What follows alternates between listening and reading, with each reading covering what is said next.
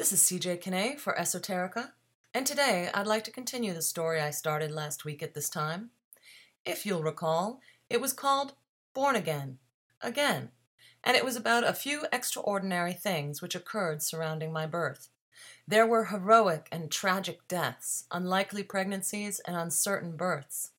There were ghosts and mediums and a hint that the circle of life is always connected, always continual, regardless of what or who may appear to die. This week, I will continue this true story of my childhood.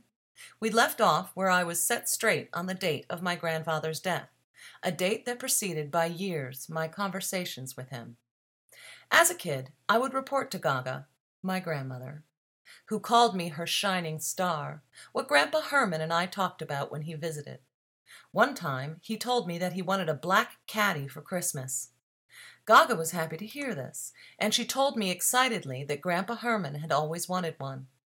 I think this indirect communication with her husband confirmed for my grandmother the continuation of life, and she thought it was the way in which her husband made good on his promise to try and communicate with her if he went first. I talked with Daddy Don once, too, in my grandmother's guest bedroom. He was very handsome and wore khaki slacks and a button-down shirt, or at least that's the way I perceived him. I've since come to suspect that form may be an illusion, a matter of personal perception filtered or affected or restrained by some paradigm of mass consciousness. Regardless, it's the essence of a thing I discern these days, at least as much as I can muster it.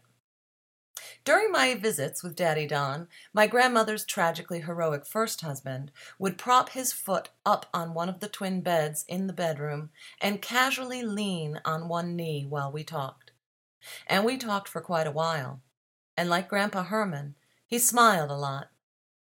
I don't remember, though, what Daddy Don and I talked about, what he said, what important things he had maybe come to tell.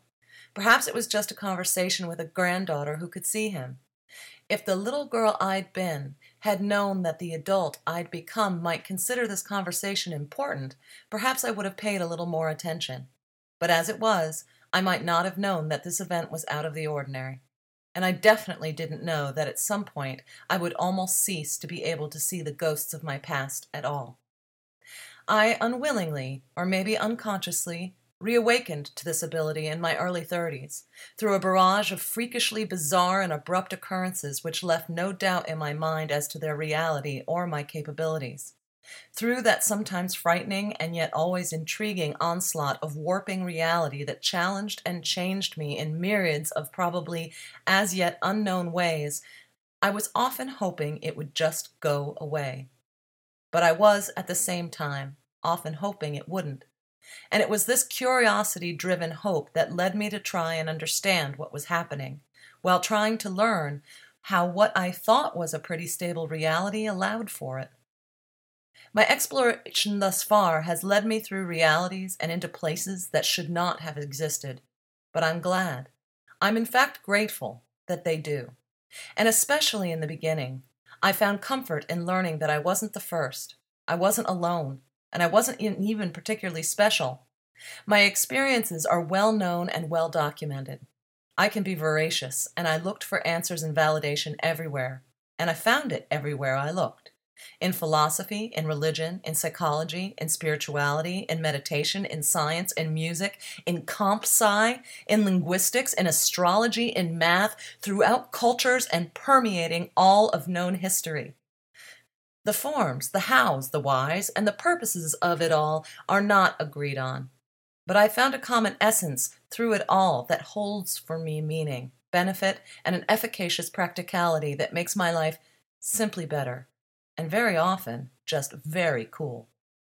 All of this, the accumulation of all the esoteric experiences and improbable events I've here related both this week and last, plus all those I haven't, sometimes make me think I'm supposed to be here.